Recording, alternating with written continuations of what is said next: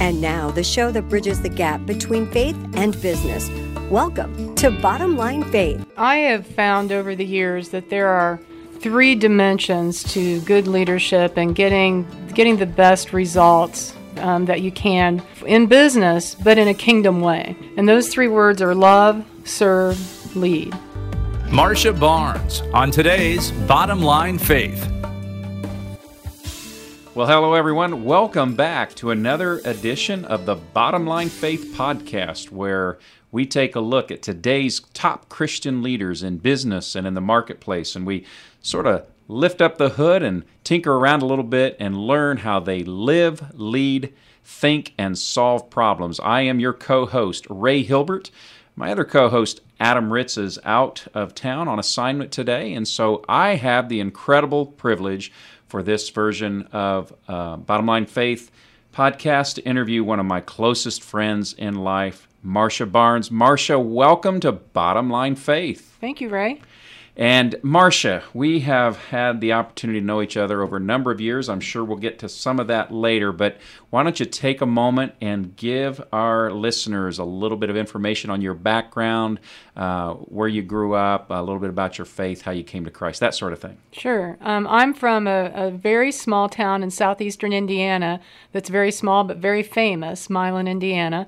That's where the basketball team won the state championship in 1954. And Bobby Plump. Yes, that's right. And the foundation of the movie Hoosiers. I never really realized that was a big deal until I went to college. So that's often what happens to us is we're in the middle of something epic and we don't even realize how big it is going on around us. My dad was in the 8th grade and at that game when Milan won that year. So we're from a rural farming community. My dad was a farmer. I grew up as a farmer's daughter. He actually worked a full-time job as well, so really big work ethic was instilled in myself and my two sisters as we were growing up. We had a lot of poverty in our early life, before my dad started doing both farming and working outside of the home.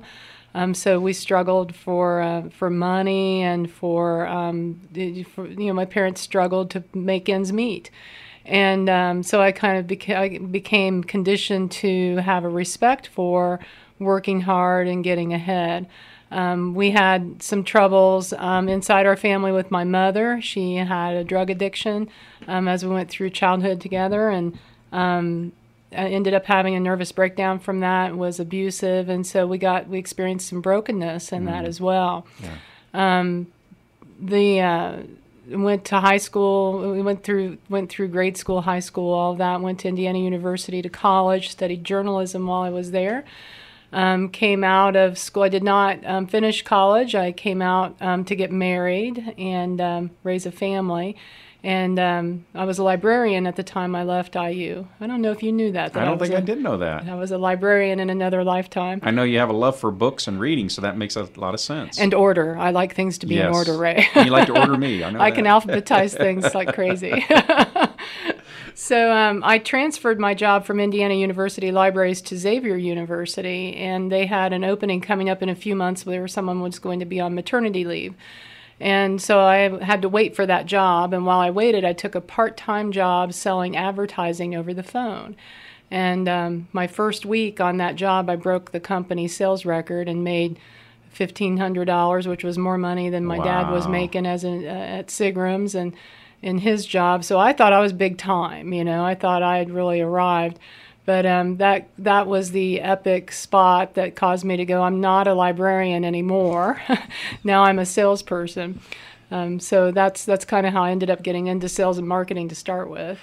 So I was living in Milan, Indiana, and then driving into Cincinnati, Ohio to work every day on this sales job, which is about an hour and 15-minute drive. So I was about to get married, and I couldn't see raising a family and doing that kind of drive. So I ended up getting some help and figuring out how to start a similar company on my own. That went well for a while, for a season, and we ended up closing that business and me going on board working for someone else again. And then in 1991, my second child, Ryan, was born early, 16 weeks early, and weighed 1 pound and 9 ounces at birth. So he had a lot of complications with that birth, which then it made sense for me to go back into business for myself again. So I did that.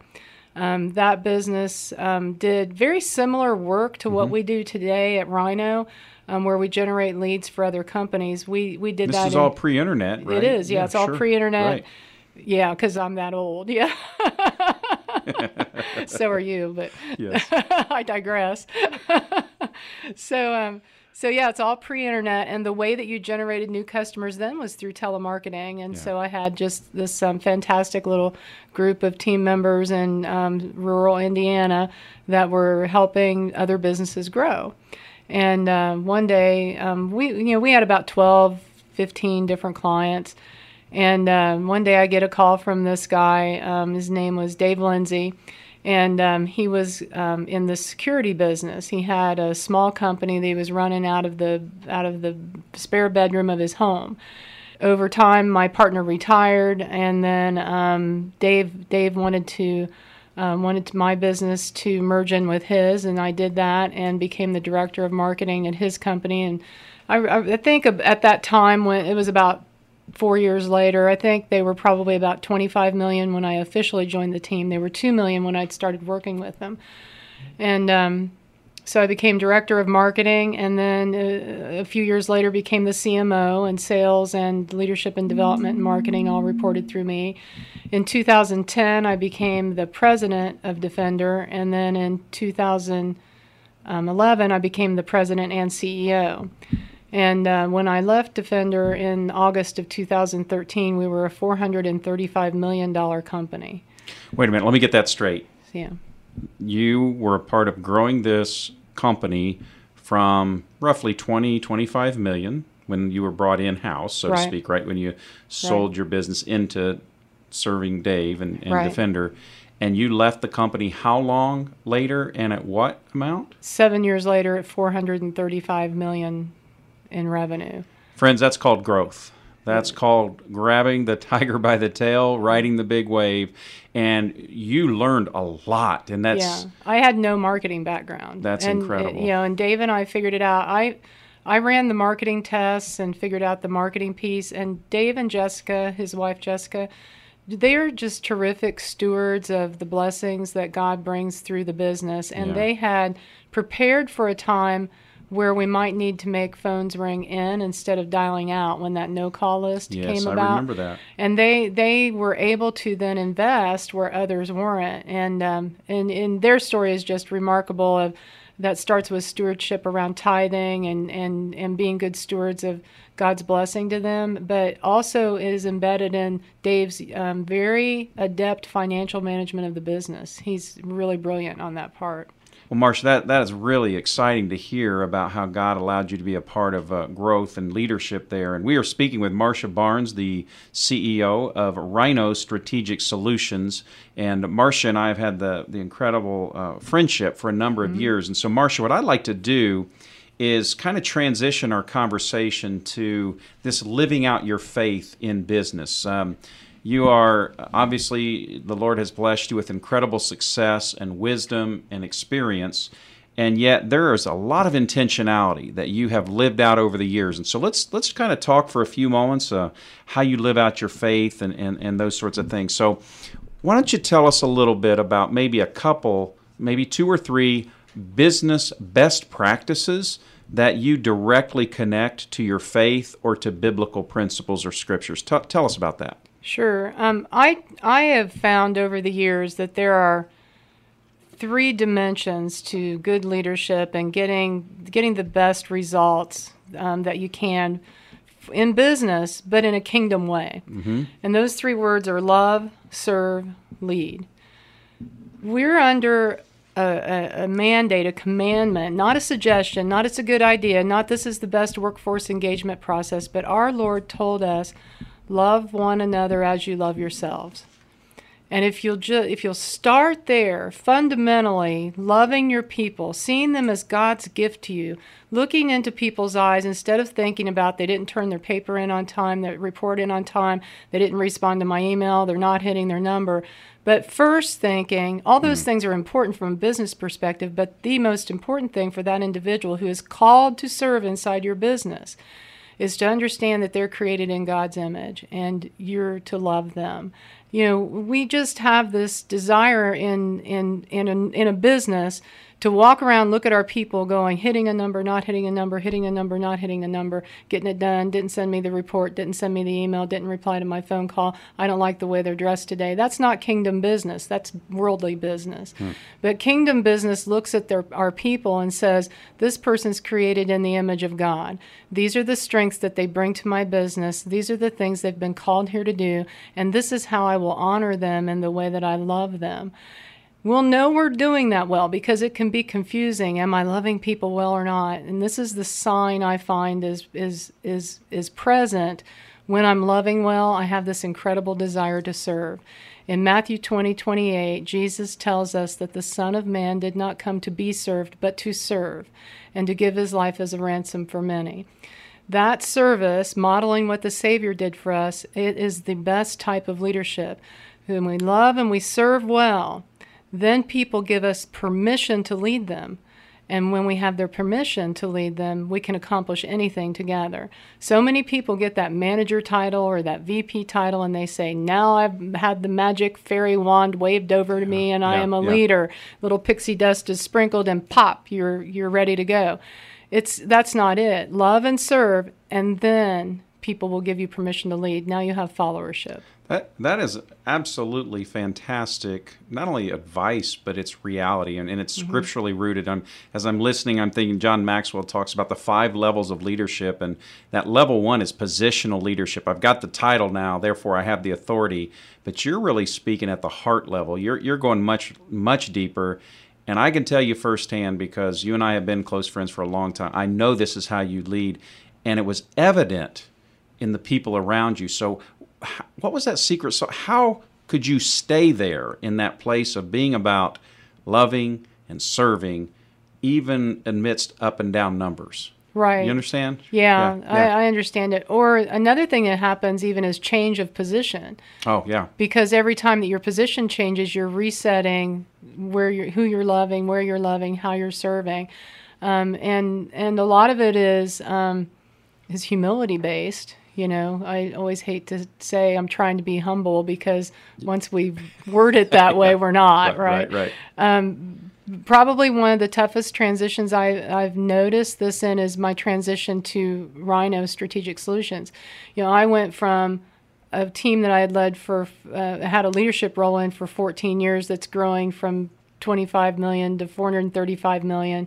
And 2,600 employees in 140 offices nationwide, to a $2 million business with 20 employees with a couple of offices across the country.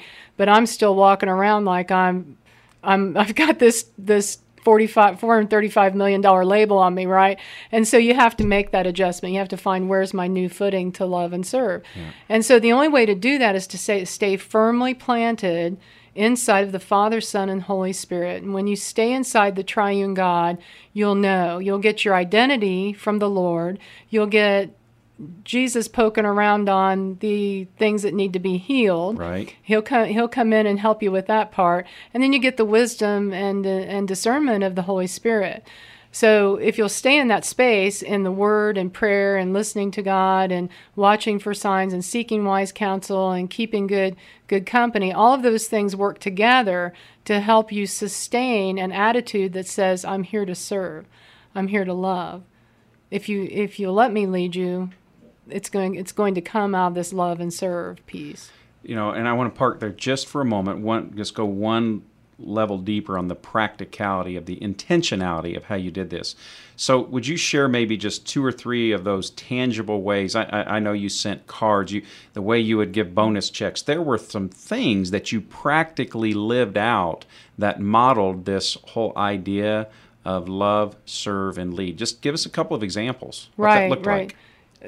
Some of it is it's so much integrated into who we are as people in our families, in our churches, communities, and in our workspaces. These are all things, all practices that can be used in those places. But everybody has a story. And people are bringing a story into your business, and they're creating stories within your business. And maybe my librarian days made me a curator of the stories, but I knew people's stories. I knew if they had been there 10 years, I knew what they had done that had moved that business from 25 million to 435 million. I could remind them of what they had done 8 years ago that made a pivotal change for the business and how they were going to do that again. So knowing stories is really, really important. Another good best practice was we had about 100 people in the corporate office on the floor that I worked on that were the knowledge workers of the organization, where big projects were being worked, IT and finance and marketing and all those places. Right. And every Friday I would walk desk to desk with a notepad and ask each individual, what are you working on today that's exciting? And over time, they got conditioned to be prepared to tell me about what they were working on that was exciting. And sometimes they would tell me about something that they'd had an idea about, and I could direct them where that idea could be worked on. But it was a way of affirming people, of showing them, I see you. I see you contributing inside this organization, and I value it. And every once in a while, you would uncover something that was problematic, where I remember going to one lady's desk, and she said, oh, I just finished all the licensing that we needed to go into Canada.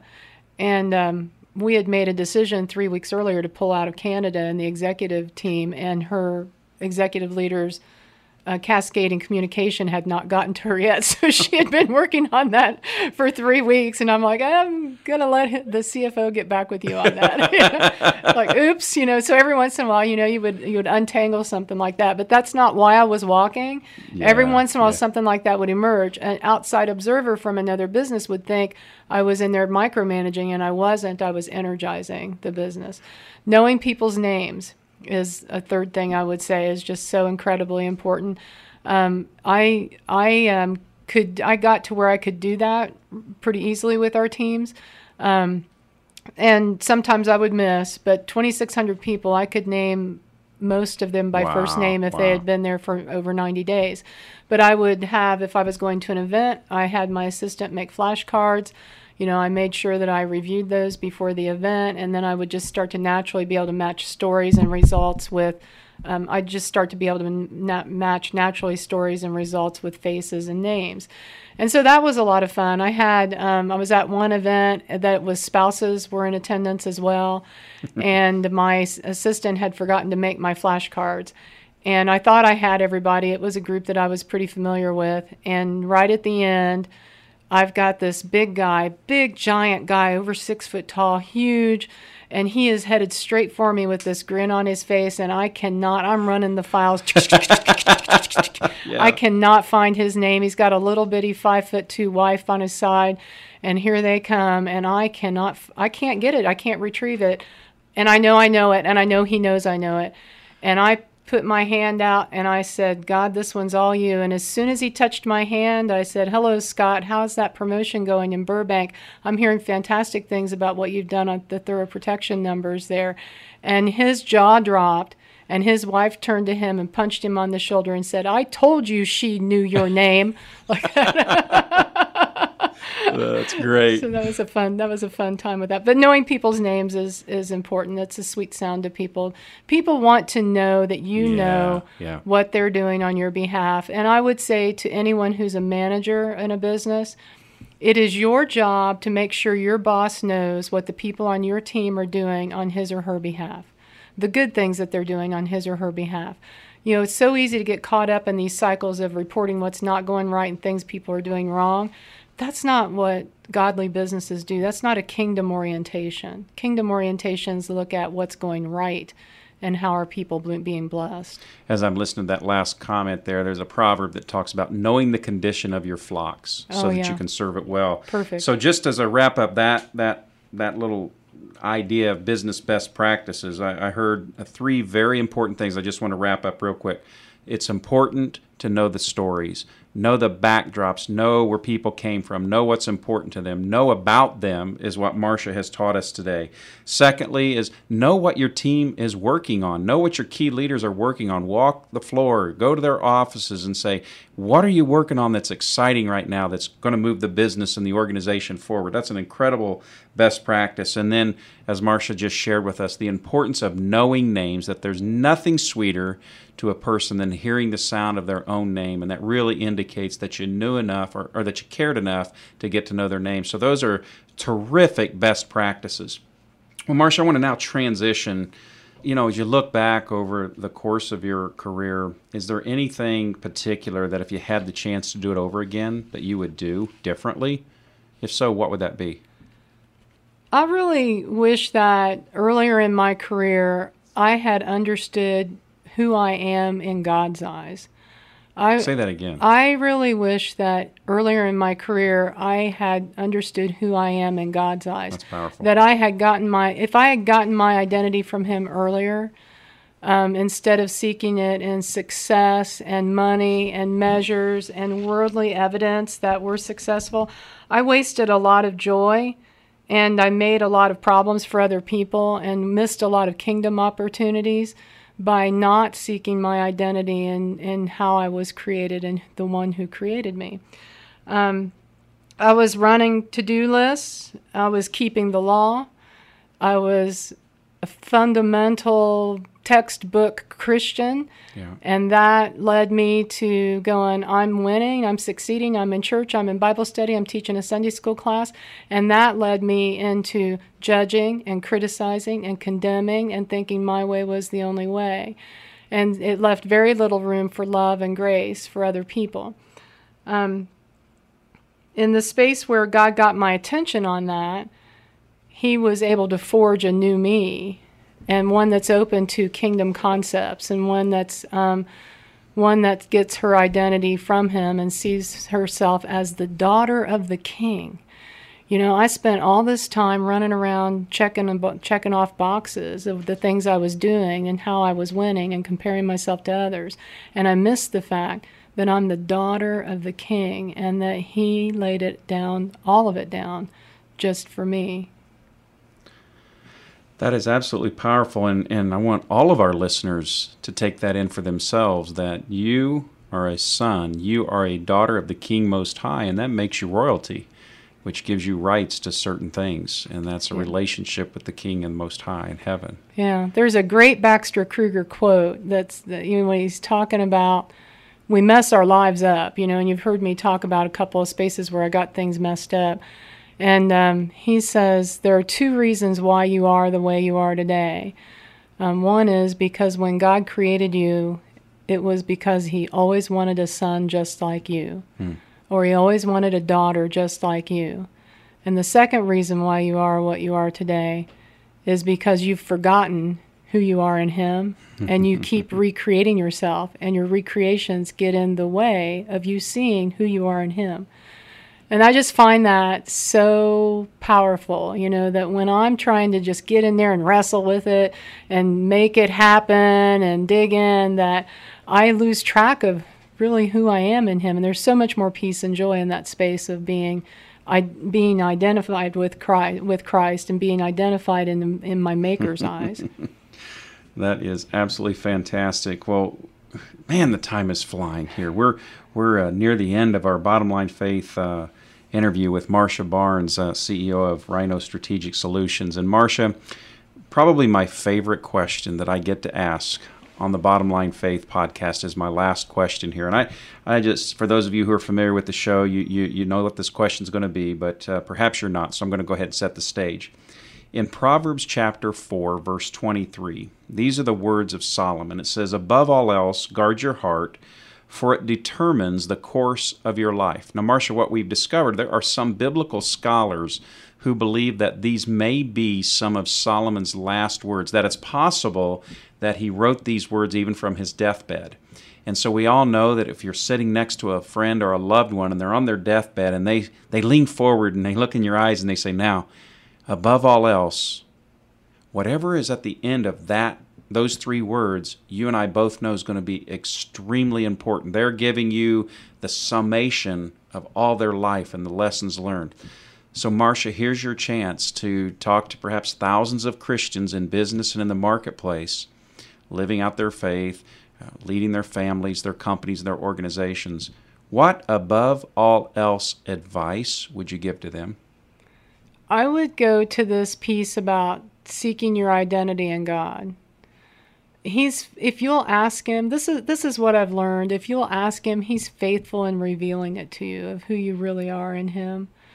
That was a fascinating walk for me over the last few years, and of course, in some courses that I've had here at Truth at Work and with Youth with a Mission of topics like listening to God. You know, I spent so much of my life praying. I prayed a lot because I was a good Pharisee, right? I was putting out all the checklists, and I'm a model Christian and all that. I was a really good Pharisee. And then somebody taught me listening. And I'm like, what? I thought praying was about talking to God, and I hadn't stopped to listen. And when I did that, He became very clear with me on who I am in Him. And what we I tend to see people drive at perfectionism so much, and perfectionism it's our own interpretation of who we are. And it will make you ungodly really, really fast. Wow. So I think this space, for me anyway, this space of trying to get my identity from my Heavenly Father and not from the world and not from any one other person, not from a boss, not from a peer group, not from a friend, not from a spouse, not from my children, but to get my identity from the one who molded me and sent me here with specific strengths and specific gifts that He could use to advance the kingdom. When I do that well, everything else is easy. Those are incredible, life-giving words from Marcia Barnes, who is telling us, above all else, gain our identity in Christ. And Marcia, that is exceptionally powerful words. I've come to know you that you actually throw out very few empty words. All the times and conversations we've had you're a life giver. And I just pray that our guests, our audience on the Bottom Line Faith podcast are catching this today. Final words you'd have to share? Something I get asked a lot by young business people who are family folks weighs heavy on me about balance in life. My best parenting advice is it doesn't matter what you do, it only matters who you are. And that's back to this identity piece, isn't it? It is. If we all worry about, do I have my kids in the right schools, in the right teams? Are they wearing the right clothes? Are they going to the right colleges? Am I doing this? Am I doing that? Am I reading? Am I preparing the right meals? Not that stuff isn't important. They need nutrition and education and to be churched and all of those things. But at the end of the day, they're going to become what you are. They're going to become your habits. So work there first. Get your identity from God and help pass that on to that next generation. They sure are. Well, folks, this is Ray Hilbert, and until next time, we'll see you on Bottom Line Faith. God bless, and we'll talk to you soon. Bottom Line Faith is powered by Truth at Work. You can learn more about joining a Truth at Work roundtable at truthatwork.org. Download and subscribe to episodes of Bottom Line Faith at bottomlinefaith.org.